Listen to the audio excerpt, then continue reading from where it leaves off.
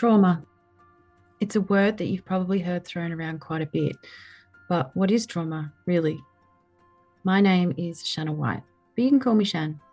I'm a psychologist, and defining trauma is a pretty big part of my day-to-day life. But my job goes beyond providing a dictionary description of what trauma is, because that's just the tip of the iceberg, as they say. No, my job is to define trauma, to highlight its impacts, and most importantly, to help those who've lived through it to figure out how to thrive beyond it. I've spent years working with children, adolescents, and adults, trying to guide them through the process of recovering from complex trauma. Needless to say, I've seen and heard a lot, and now you will too. But first, a trigger warning. This podcast deals with some pretty heavy topics, including domestic violence, substance abuse, mental illness, crimes against children, self-harm, sexual abuse, multi-generational trauma, and suicide. If you don't think you're in the right headspace to deal with any of these topics right now, please cut yourself some slack, take a deep breath, and come back another day. I'll be here. I would like to acknowledge the traditional custodians and elders on all the lands on which we work and meet. I appreciate the significant place Aboriginal and Torres Strait Islanders hold, and I identify them as the first Australians. I value and celebrate Aboriginal and Torres Strait Islander history, culture, and future, and am committed to supporting reconciliation through speaking the truth, pursuing justice, and creating opportunities to heal together. I pay my deep respects to Aboriginal and Torres Strait Islander elders, past and present, and acknowledge all Aboriginal children, young people, families, and staff who I provide services to, now and in the future. I embrace and commit to the spirit of work and self-determination, empowerment, and reconciliation.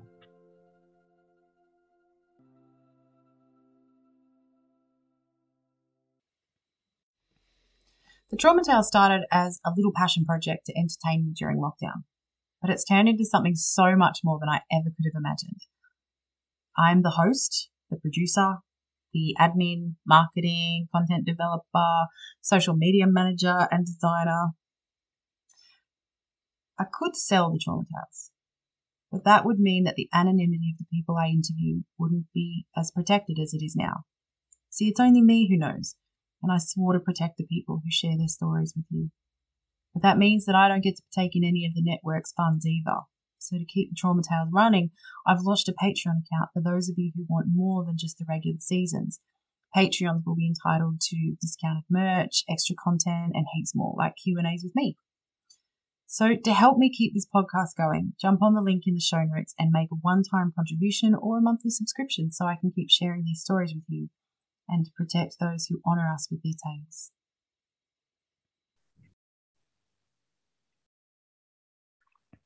Welcome back to the Trauma Tales, everybody. Today I am joined by Paula. Hi, Paula. How are you doing?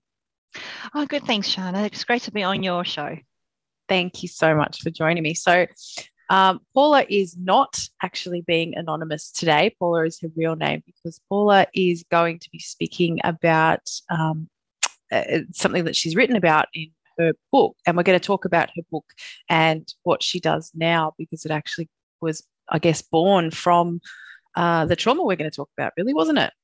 Yeah, definitely. Yes. Yeah. So if you wouldn't mind, could you tell us a little bit about a time where you experienced trauma? Yeah. I guess I'll set the context. I was born with a bilateral cleft lip and palate. And so obviously I had a facial deformity growing up. Throughout my childhood, I had numerous operations to correct the deformity, but I guess it didn't impact me greatly until I started primary school. So it's funny. I remember my first day at kindergarten, and I was so excited to make new friends and have go to school and learn new things. And I remember sitting in the room looking around, trying to go, who's going to be my new friend? And it didn't come across the way I had hoped. I remember looking at certain girls, and they'd look at me and go like, open up their eyes and go, what are you looking at? Like type thing, and it would embarrass me and shame me and I'd look away. So I found from day one that it wasn't so simple to make friends. And as things escalated, I guess over the course of a year and a half, so it was kindergarten through to year one, it kind of escalated to a lot of bullying. So the bullying looked like a lot of verbal bullying, so being called names like fat lip and train tracks instead of the use of my name, and also being physically kicked in the playground by the boys at school just for fun. So, oh my God. Yeah. So I remember I'd be in the playground and wanting to play, and I'm just wondering whether, I think they were pretending to want to play with me. So I would agree and say, yes, I want to play. But their playing was whoever got to me first, kicked me in the shins, would win. So it was like one of those, I was like the goalpost using that. Yeah. So there was a lot of times that I went home with new bruises on my shins, and sometimes because they kicked me so often or daily, that the bruises would turn into bleeding. So I'd go home with shins bleeding. Yeah. And you were such a little kid. You were only like 6. Yeah, I was 6 years old. And, during that time, I grew up in the early 80s. So, there was a lot of times where you grow up going, you didn't want to tell anyone anything because, growing up, it was like, oh, dobbers wear nappies, if you go and tell.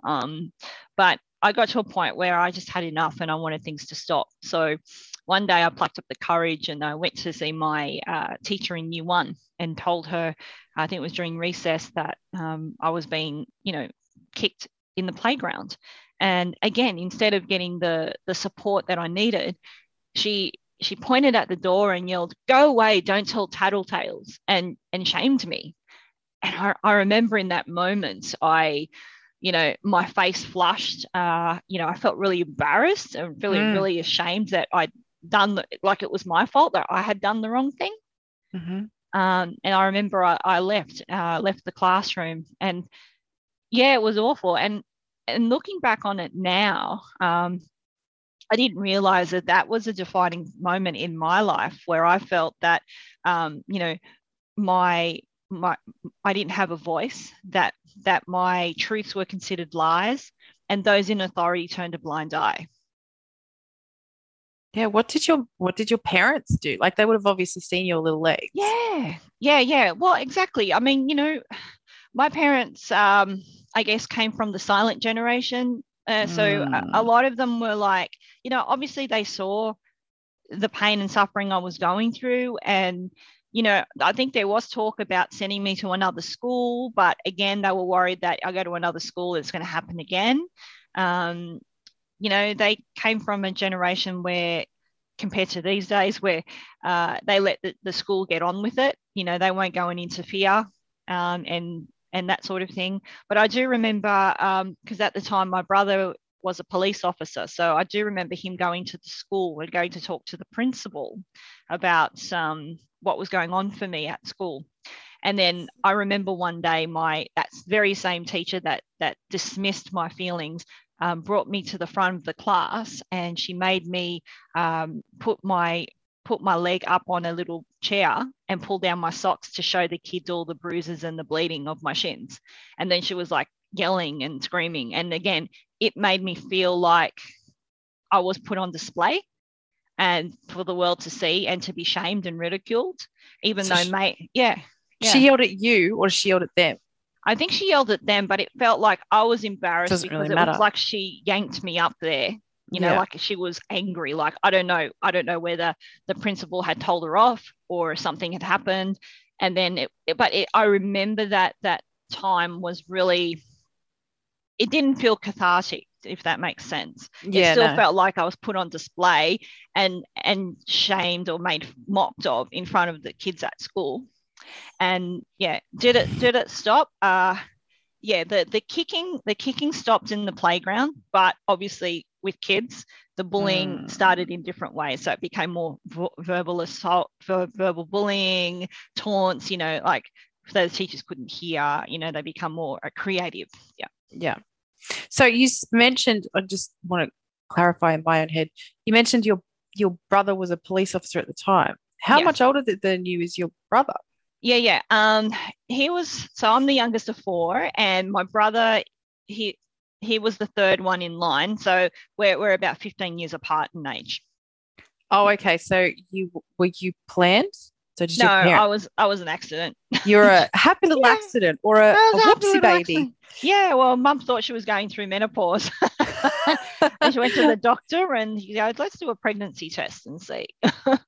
And then what do you know? There And was little bingo. Paula. Bingo. Yeah, yeah, absolutely. Wow. So in when this was happening, you were little.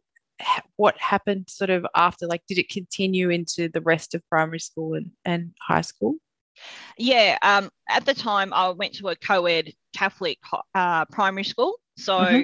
I guess the bullying continued up until my last day of school. I remember um, there was one of the boys had a pool party at their place on the last day of school. So obviously I went with everyone else, and the taunts continued, and the name calling, and I lost it. I broke down in front of them. I think that was the first time in 7 years that I'd actually lost it, and I don't know what it was. I don't know whether it's because I was at someone's house, someone's parents' house, and maybe they were scared to get in trouble, or maybe they felt a bit empathic about the way they were treating me. I don't know, but then things changed, Mm. and they were like kissing my head and like calling me by my name, like Paula, and all of that sort of thing. So it kind of felt really good, but it kind of made me feel like, why after 7 years did it take that long? Do you know, like for things Yeah. to, yeah, What? it was weird. So I still don't know what that means. Yeah, So it's but like, yeah, something happened. It was almost like someone went, wait, this isn't actually okay. yeah, And after all that, so even though you'd been saying it, years beforehand, and everyone just ignored you and just almost like swept it under the rug by the yeah, sounds of it. Like, yeah, let's just not acknowledge it's sort of no, happening. yeah. And So then when it yeah, was unavoidable, because mm, they're all there at a pool party, you can't yeah, unsee that. no. So yeah, I remember I lost it, and I don't know if I was I can't remember what I said, but I probably did feel like I wanted to end it all. So I may have said that I didn't want to be around or that sort of thing as well. So maybe the kids heard that as well, and it scared them, but I'm not sure. So So how yeah, old were you? at that time I was 11.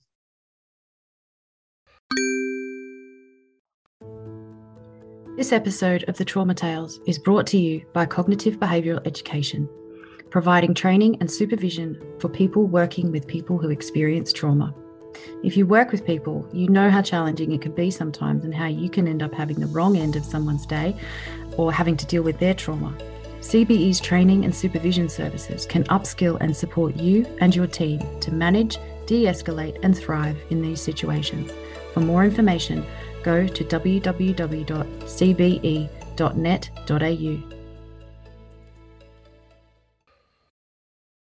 Yeah. Wow. So you mentioned not wanting to be around. Did you mean not wanting to be around them or not wanting to be alive? No, not wanting to be alive. Yeah. And was that the first time you felt suicidal?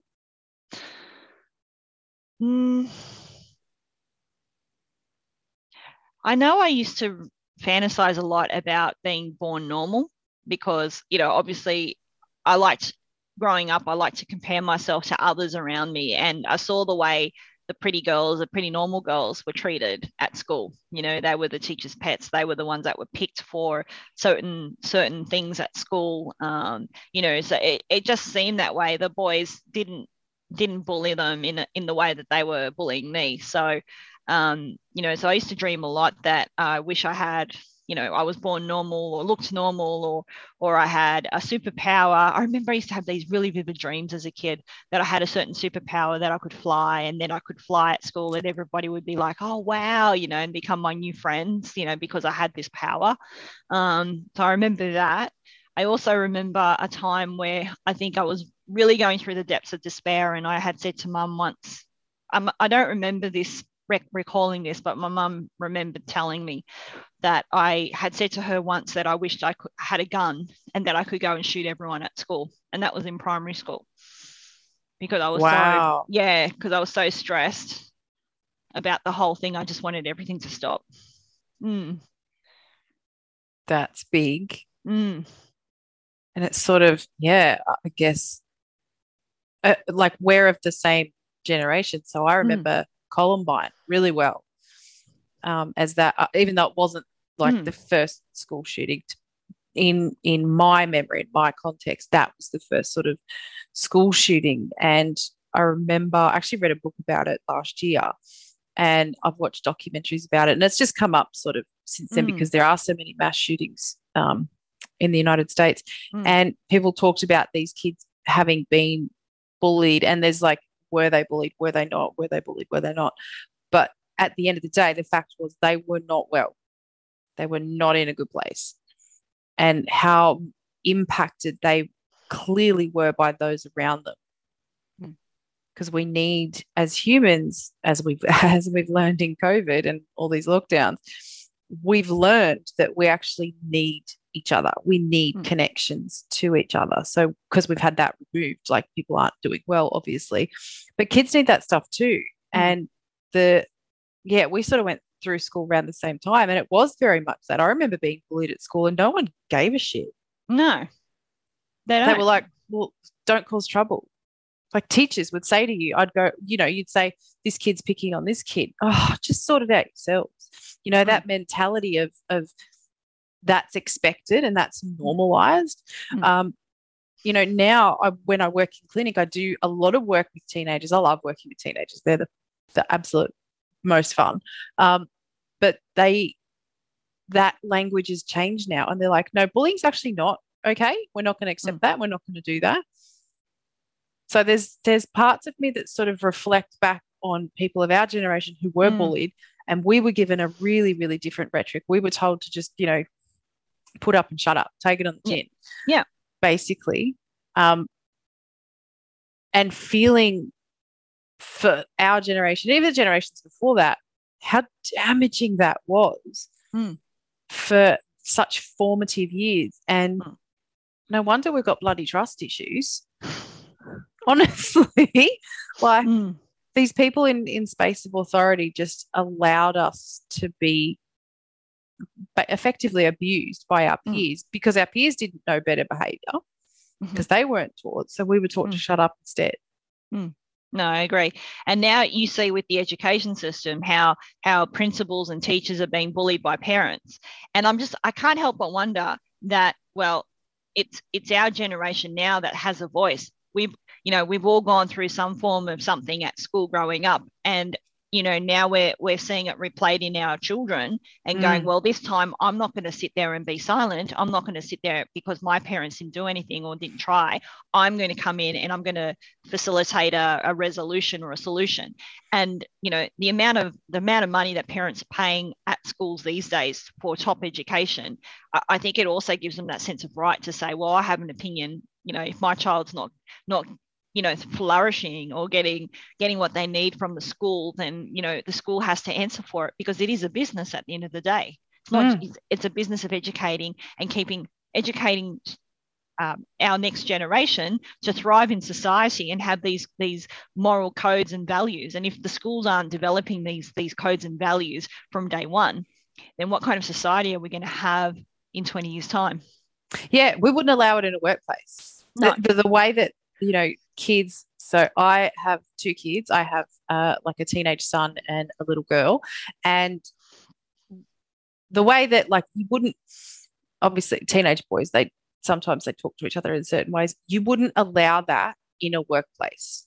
Like you would have HR up your nose constantly if you can't behave like that in a workplace. And yet we go, well, they're just kids. Well, no.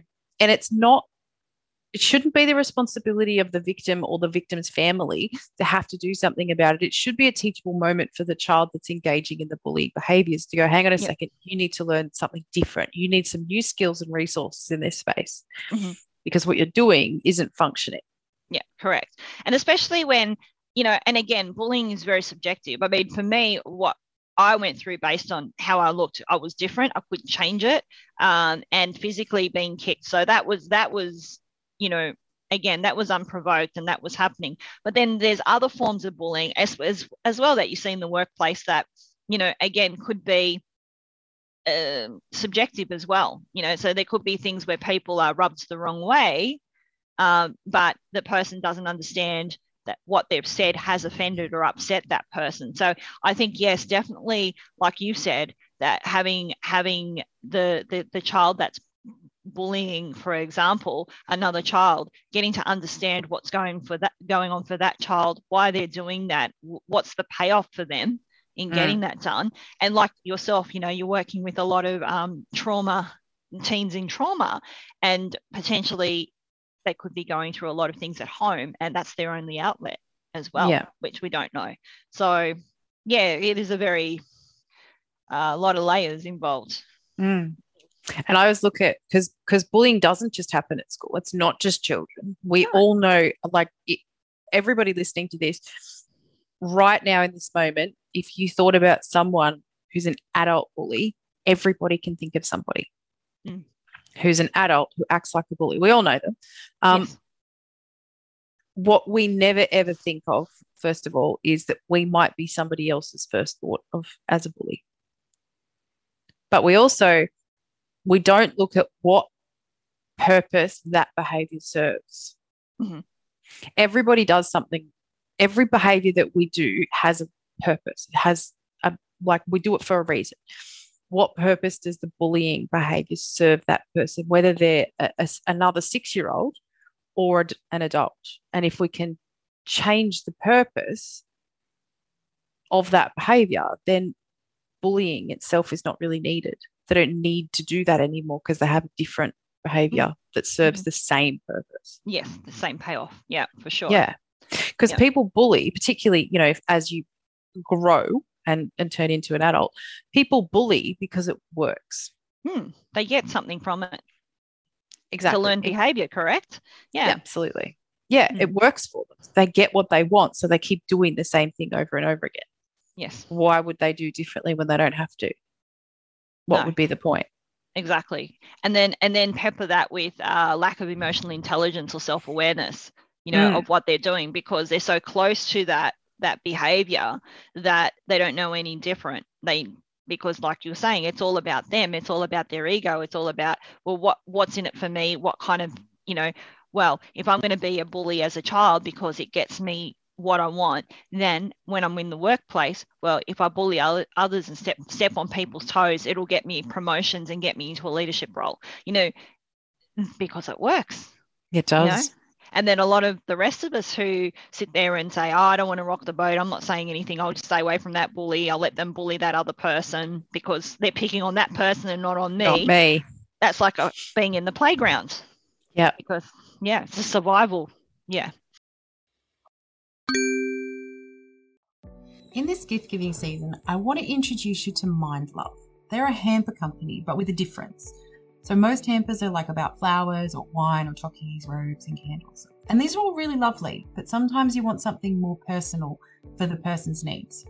Mind Love is a hamper company about our mental health. So you can go to the website and you can either build a hamper from scratch and put anything you like in it from a huge range of products. Or if you prefer, you can select from an already curated hamper. And their products are incredible. So I actually had one made for Frankie's wife when she had surgery. It was chock full of amazingness. I selected the ultimate pamper package because she really needed some relaxation and self-care time after everything that had happened in the last few months. She loved it. She told me it was exactly what she needed. And Mind Love isn't just for adults. They have heaps of products and packages for kids and teens as well. So if you want to give something to support someone you love, show them that you hear them and that you see them, and help to normalize mental health, go to mindlove.com.au. That's mindlove.com.au. Say hi to Jen for me. Tell her I sent you. Mindlove.com.au. All about prioritizing self-care and mental health.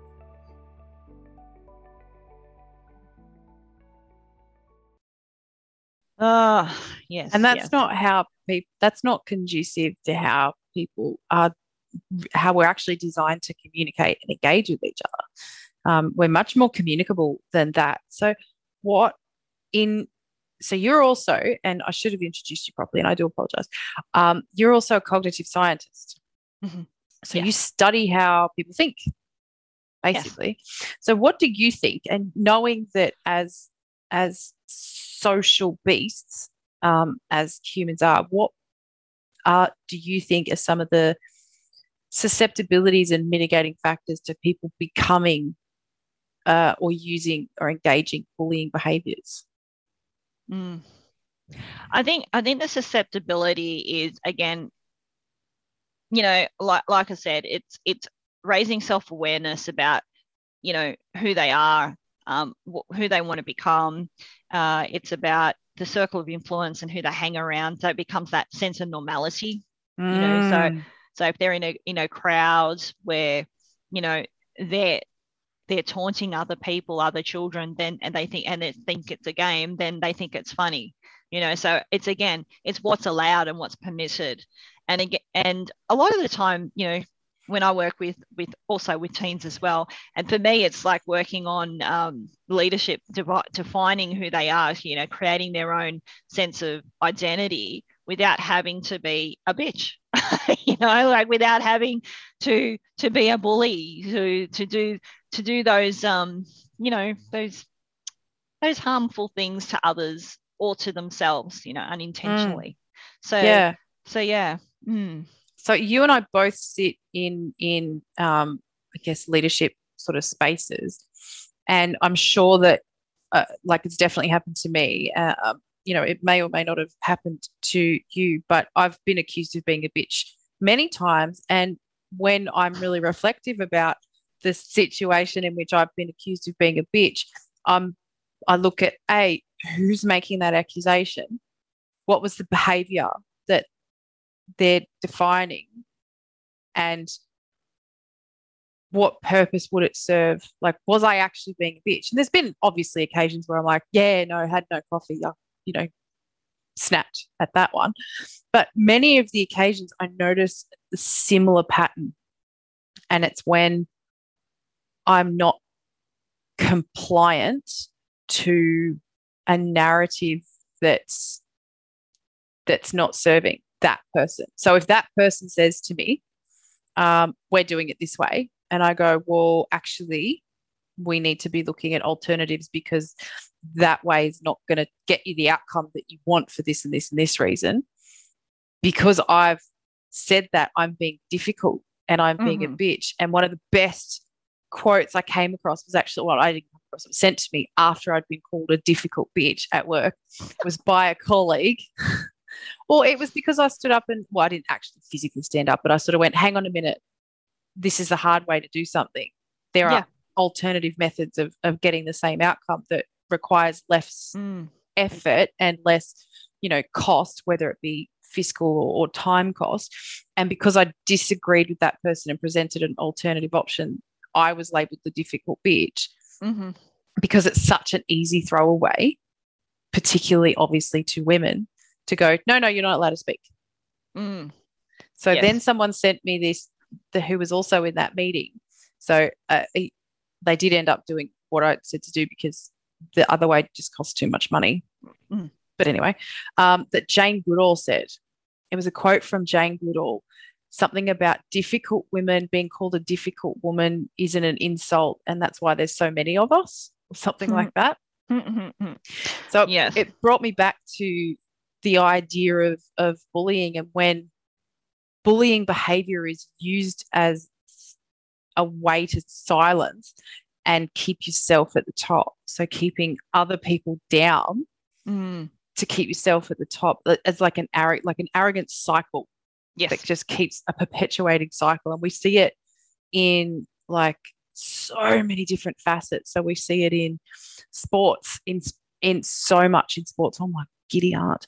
And that top of the pack mentality and how they approach things. And we also see it in the corporate world and how they don't like change. We don't like change. And if we don't like something somebody else says, we tend to attack them as a person and use bullying behaviors to put down that person and therefore get rid of them and their ideas. So we stay at the top. Yes. And I think I think also, having worked in working corporates as well, we're so interconnected, we're so globalized now that it's a free for all when it comes to opportunities. Like, we're so connected that we have everything at our fingertips, but also it's a disservice because not only are we competing with the person next door to us for a position, but we're also competing for across globally as well for the same position. So, I've gone for positions where they've advertised, globally, and they've hired somebody from, say, the UK, and that person's relocated to Australia for the role, So it's no longer just competing against people in your backyard. And so that increases the sense of competition and the sense of a scarcity mindset.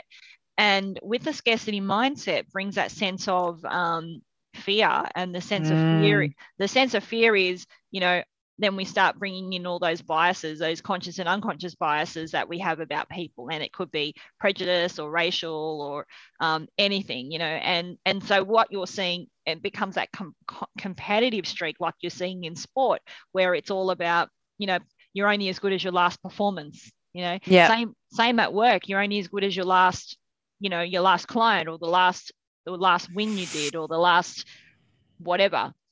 And if you're underperforming at another quarter, it's like, oh, what's going on there? Rather than like sort of going, hey, is there anything we can do to help, to improve? And I think there is a shift going on. I mean, most of my career has been within the pharmaceutical and medical research field. So again, that's highly competitive. It's very cutting edge, and I think it's recently, only in the last several years, that they've started to become a bit more, how do I say, diverse and inclusive, and a bit more sort of caring about mental health issues, and bringing that to the forefront, rather than leaving your stress and other issues at the door the second you walk into the corporate space and put your work hat on, and you've just got to perform at 150% level regardless of whatever else is going on. Because that's what it was. And I think burnt out, that's why there's so many people burning out, and that's why there's a lot of competition and women not supporting each other, because it is bloody hard. It's hard for us to get promoted. It's hard for us to get recognized as women.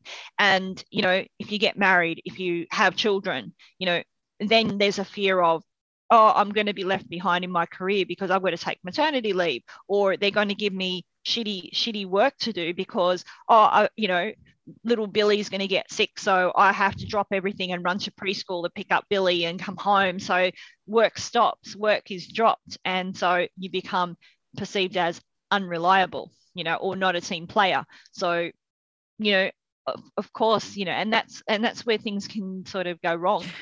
Because you spend so much time more time in the corporate space than I have. I'm really I'm really confused by that approach, because when you have children, yes, I'm their mother, but they also have a father. And why is it that we view women of birth-faring years as more of a risk? Like, how have we set that up so much that men in birth-faring years are not just as judged? Because we carry the administrative, operational, and emotional and psychological toll of everybody, and that's just expected. Like, you're just told.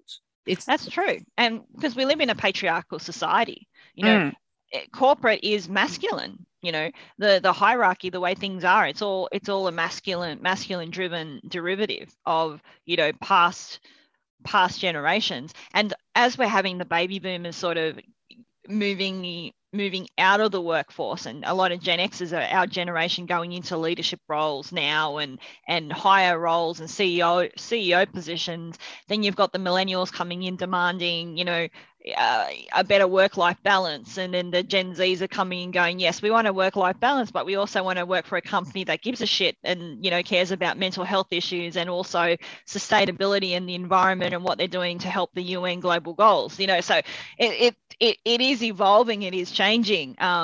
I find it quite interesting because, when I think back to, and this is the rationale as to why I work with teens, is because I'm seeing all these challenges in the workplace, that women are facing, such as, like I said, mummy guilt and career, juggling career and being a mum and feeling like you're failing at both, having the lack of self-confidence in themselves, because again, it's like we're comparing ourselves to other people, and there's this high expectation that we need to be perfect and have this performance. And so being able to understand, and having lived experience also as a leader in corporate, going, okay, well, the future of work is all good and well, but the future of work is also not just going to university and having a degree or a qualification to be able to work, but it's also about developing these emotional skills to be able to go, hey, let's change the narrative. Let's change the narrative as a teenager, because as a teenager is when you're forming your identity. That's when you're trying on different personas with your friends and trying to fit in and trying to belong, but still wanting to be an individual and having your own, Instagram accounts and all of that. And, it's something that, you can work with and pliable. And for me, if I had known that those beliefs that I grew up with, from the bullying and feeling like I didn't have a voice, and that my thoughts, my feelings didn't count, and those in authority turned a blind eye, those types of things. It's like the lens that you wear and you look through life. I looked through life with those lenses of going, okay, well, I don't want to be in a situation where I'm being bullied again, so I'm going to stay quiet. I'm not going to be visible. But the challenge is, if you don't show up and be visible, then how do you get promoted? How do you stand up and ask for what you want? And I think, and these girls are so beautiful, like these teenage girls, and the irony is that they're all born normal and they're beautiful girls on the inside and out, and yet when I work with them, they do feel like they have a physical deformity, like they feel themselves, even though I have one on my face, where I'm using it as an example to help them to say, well, you have the added advantage that you don't have that, but this is what you can do with what you're feeling. You can change how you see yourself. You can change how you want others to see you. And you know what I mean? And you can change all the narratives. Yeah. So I guess that brings me to the work that you're doing now and your book, and how you've turned this space into something really positive for other people, and kind of, I guess, work to heal yourself in that as well. So tell me a little bit about it. Yeah. I guess for me, like I said, I would have liked, if I created an 8-week leadership program for teenage girls to help them create confidence to conquer life and themselves. And I created it because I wished it was something I had growing up as a teenager. And I know that the schools are doing their best and to implement all sorts of programs into their schools, but I guess one of the things that I like about what I do with the girls, it's not a big mass production. It's more of a bespoke where I have a small amount of girls where we can be vulnerable together. A lot of the things that we talk about in our sessions, they would not talk about that at school. No. They wouldn't be vulnerable because, they don't want to be judged. They don't want to be teased. They don't want to be criticized. They don't want to be laughed at. And so I work with a small amount of girls that potentially those that are moving into leadership roles, moving into their senior years, because obviously, moving into leadership, it's about creating that sense of leadership identity, that they're the face of the year. They're putting their best foot forward for the whole school. So it's leading by example. And the leadership that I create is a servant style leadership. So it's taking that sense of ego, what's in it for me, but it's about understanding themselves, understanding their triggers, understanding their beliefs about who they are, who they want to become, and bridging that gap. you know, and it's not a quick fix, but it's something that they can be aware of to say, wow, there is this stuff, this really cool stuff there that I can apply straight away to make changes in my life, and then build upon it as I get older. A lot of the stuff I do with these girls are really done in corporate or people, adults who choose to work on themselves. And there's a lot of people that would never get the opportunity to learn these skills that these girls are learning today. Yeah, wow. And I read your book that you launched by the time this podcast is edited and released last year, so you released it in 2021. Mm-hmm. Tell me about your book. I mean, I've read it, but not everybody has, but they should. Yeah. I've got it. It's right there. Yeah. Okay. So my book's called The Limited Edition Leader, and it's called Create Confidence to Conquer Life. I wrote the book for Generation X mums who have teenage goals. And it's a quick read. It's a big mix of personal experience and science in there. And it gives you a really good insight into, creating confidence, why we do the things we do, looking at the 5 challenges that women face in the workplace today and how to mitigate them. And because I've written it for women my age, like our generation, there'll be a lot of people nodding their heads going, yeah, I can relate. This makes a lot of sense. And as a result of that, mums can also share the book with their daughters as well. And then they can even use it as a platform for discussion where they can both open up and share. The mum can share examples of what she went through growing up at school, and her daughter can build that closer relationship with their mum. So I think that's what I hope to achieve with the book. And so far I've had some good responses.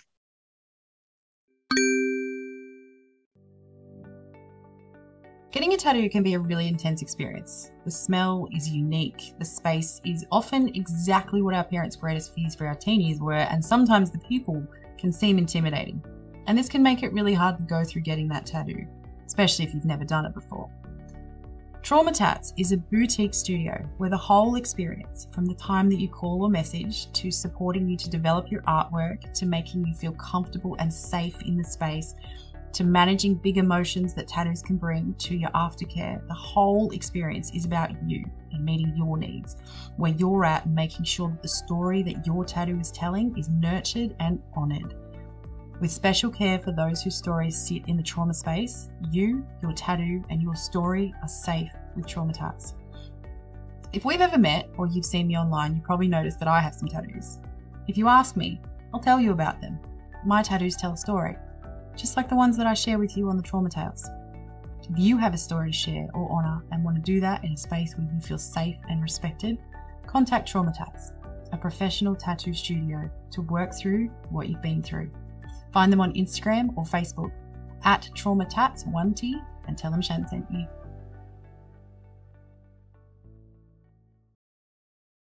Yeah, I loved it. I absolutely loved it. I loved the approach of, because it's very much the same approach that I take, which is that when I'm working with kids and teenagers, I often tell, and I say it all the time, but there's like 330 something hours in a fortnight. I only get one of those. So it's about less of me having to do it in that cramming all that stuff in 1 hour, but actually upskilling you who gets the rest of those hours and giving you more tools so that you can support them all the time, because I only get a little bit. And when I sort of frame it to parents and carers and even, teachers that way, they go, that makes perfect sense. So when I read your book, I went, oh my God, that's exactly the same. The goal is around supporting and upskilling and providing resources for the mum who's actually going to be there for the whole, adolescent period. Whereas if it was aimed at the teenage girls, they're going to sort of read it once and then something's going to change and something's going to move, and it might not necessarily be something they come back to. Whereas mums coming, using that brilliantly, I love this, using, your background in cognitive science, knowing that mums will keep coming back to, or even dads of course. Yeah. But they will keep coming back to that tool throughout adolescence. I was like, that's just friggin' genius. That's clever. You wanted a book aimed at building confidence of teenage girls, but you aimed it at the parents because they're the ones that are going to have to do the heavy lifting in that space. And we haven't put all the onus of that onto the teenager. Yeah, it's a collaborative approach. It's a collaborative approach. Yeah. And again, you know, it's like anything. Like if you work for corporate, you're only as good as the leaders, right? Because if you could have all the passion and all the intention to change culture and improve the workplace as much as you want, but if you don't have the buy-in of the leaders, the people that are the decision makers, it doesn't matter what you do. Yeah. Same with parents, you know, like they're the circle of influence that these teenage girls have. And yes, obviously as the teenagers grow up, they want to hang around and get more opinions from their mates and other people rather than the parents. So the parents start to become a bit more disassociated from you know, being close up to their child and wanting to protect them. And it's all about helping their teenage daughters make smart choices, because at the end of the day, that's what we want. We want our teens to be able to make smart choices and smart decisions without us always having to stick our nose in and micromanaging, which obviously will annoy them even more. It's so funny you say that, because I have a daughter who's, she's only little at the moment. She's not a teenager, but she's very sure of herself. She's very confident. She's kind of sassy. Her nickname is the Queen. Oh, and very good. It fits, like that crown fits. And people say to me constantly, and I'm actually really annoyed by it. They go, oh, wait till she's a teenager. It's going to be hell. And my response to that is, why? She's confident. She's sure of herself. She doesn't take shit from anybody. Why is that a bad thing? I'm quite happy. Isn't that interesting? I have very few fears about her adolescence, because she's not easily led astray. She is confident. She does question things. She very much owns her own space, and she's very confident in her own space. Why would I be worried about that? And when I question people, they go, oh no, more that she'll go off and do risky things. And I'm like, well, if you're really confident, she doesn't need to. No. If she holds that confidence and that self-respect, she doesn't need to do those things that you're worried about, that you're worried she's going to be led astray by, because why would she need to? No, I agree 100%. A lot of the teens I work with, you know, they're more concerned about what other people think of them. So they become a little bit more shy and more meek and mild, and a bit more like just scanning the environment, you know, before they say anything, you know, just checking to see if everything's okay. And, you know, I think by the end of my course, and look, just a disclaimer, I piloted my 8-week leadership program at Loreto College in South Australia during term 4 last year. And so I just really wanted to get some collaboration and feedback from the teens based on a program that was originally developed for adults. So just trying to bring in those certain concepts and certain ways of explaining things so they can grasp the information in their heads. And I think I found we all had goals at the beginning of the session. So at week 1, we all had something we wanted to work on. And then by the end of the 8 weeks, what I found was one girl found that she was more highly motivated to study, so her grades improved. Another one was living in boarding school, so she was really worried about her environment at school. So she wasn't feeling, you know, wasn't getting very social. She was worried about what other people think of her. She was very, you know, like she'd go in a room and she'd change her top like 3 or 4 times because she wasn't sure what if people would make a comment in a negative way. And by the end of it, because she got a more solid understanding about how we see the world and how other people see the world and how she sees herself, she was able to start to break down those barriers of improving her environment. And she actually started making new friends in boarding school. And I was like, wow, you know, and she was able to stand out, like to have that more confidence and assurance in herself than what she had in week 1. And I found that really interesting. another girl wanted to work on her like spirituality and that sort of thing. Initially it was finance, but it somehow shifted from finance to spirituality. So it was more about, instead of a materialistic thing, it became more about like a servant thing, more about giving. And so it was really interesting, like how each girl benefited in different ways than from when they first started. And I think it helps when, had the buy-in of the school. They were trusting. And again, like I said, it was only a group of 6 girls. So it wasn't a whole school year where you're generalizing things. I also had one girl there. She had beliefs about herself, like really negative beliefs. And when we got down to the root cause of it, it was some guy that was trying to get into her pants. And then he started calling her names because she trusted her gut instinct to say no.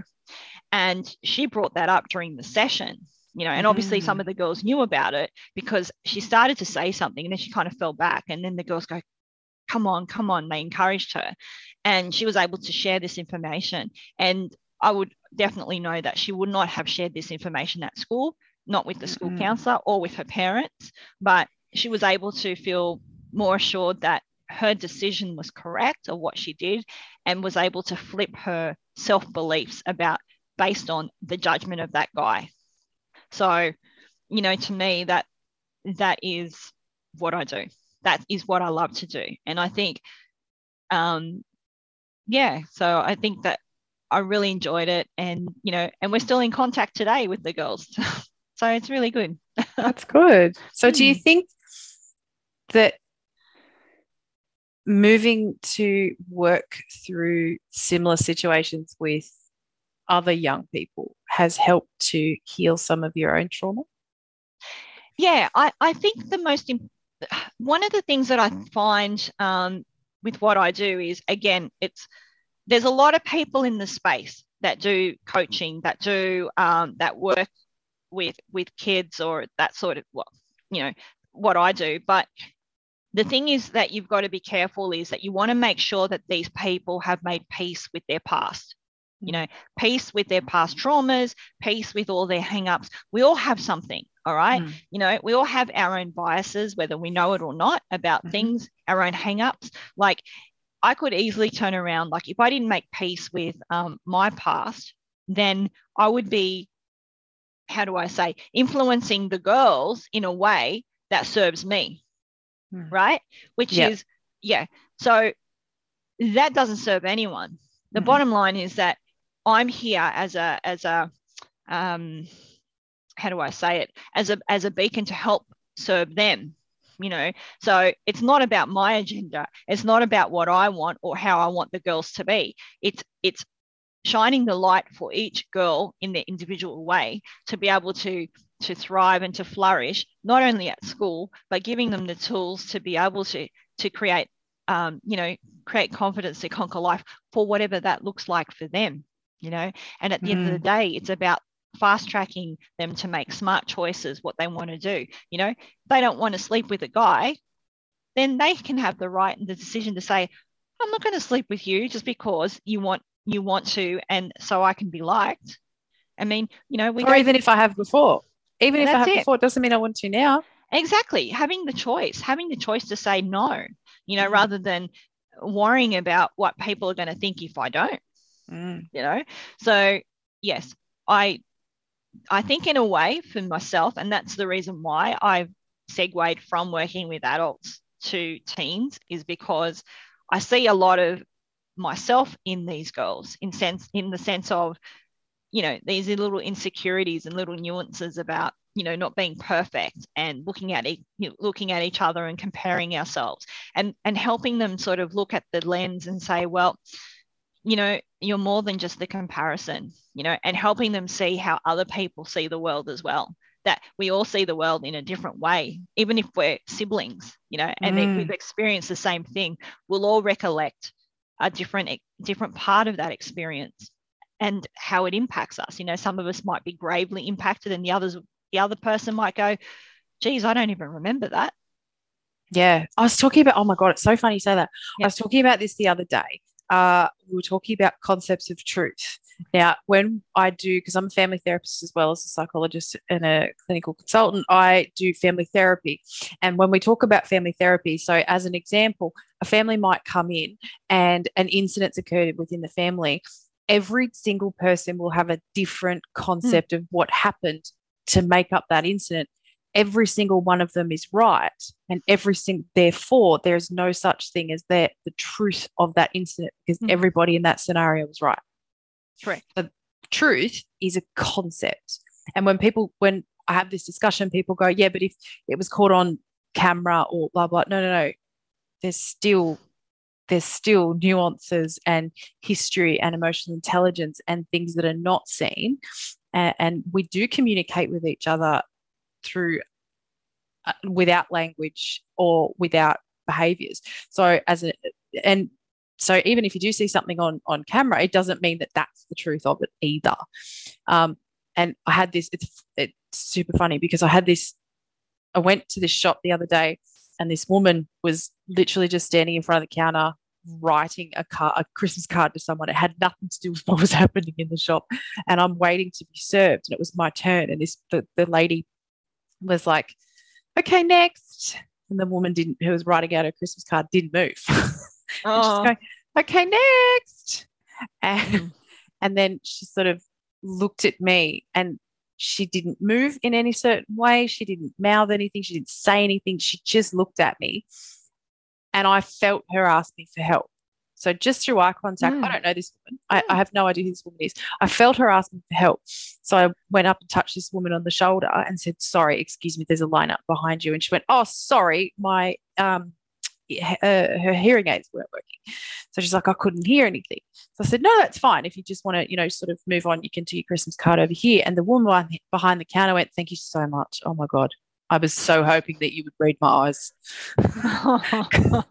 But the way that we communicate with each other, you couldn't have caught that on camera.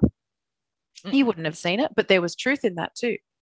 So this concept of truth is literally just a concept. And just because you are so married and believe so much in your version, it is the truth to you, but it doesn't make anybody else's version less true. So when we talk about trauma specifically, people will go, "Oh, I don't remember that," or "I do remember this, but you don't remember this." Doesn't mean it didn't happen. It doesn't mean it wasn't traumatic, because every single person is nuanced and different. Yeah. And I never dismiss how someone feels about any situation. And like what you say, because there's different levels of truth and different levels of meaning that people add, and then the emotions that come up for them in that recollection of that event. Even though for me might be like whatever, I would, because of what I've gone through growing up, I never dismiss what these girls are saying to me, and I encourage and I ask questions, and I'm inquisitive, and I'm like, yeah, so so what does that mean for you? Or how did you feel about that? Or, just getting curious without the judgment, because again, they're judging themselves as it is. That's all you need is extra layer of judgment on top of that. Yeah, you don't need any more. You're a teenage girl. You don't need any more judgment. You're doing hard enough as it is. So where do you have a website, like people can find your book? Sure. How can people find you? Yes, you can jump on to www.nolimitsconsulting.com.au. Brilliant. And your book is called? The Limited Edition Leader, Create Confidence to Conquer Life. Thank you so much for coming on the podcast today, Paula. It's been an absolute pleasure listening to how you turned your trauma into healing and now helping. I love it. It's beautiful. Thank you, Shana. Thank you. It's been a pleasure, and I love your podcast. And congratulations. It's fantastic. Thank you. Thanks so much. I'll talk to you soon. Thank you. Bye-bye. Thank you for joining me today on the Trauma Tales. Now is a good time to go and do some self-care, especially if this tale resonated for you. If you'd like to reach out to the Trauma Tales to be a sponsor of the show or to come onto the show, please email the Trauma Tales, all one word, all lowercase, @gmail.com. This podcast is a production of Shanna White Psychology.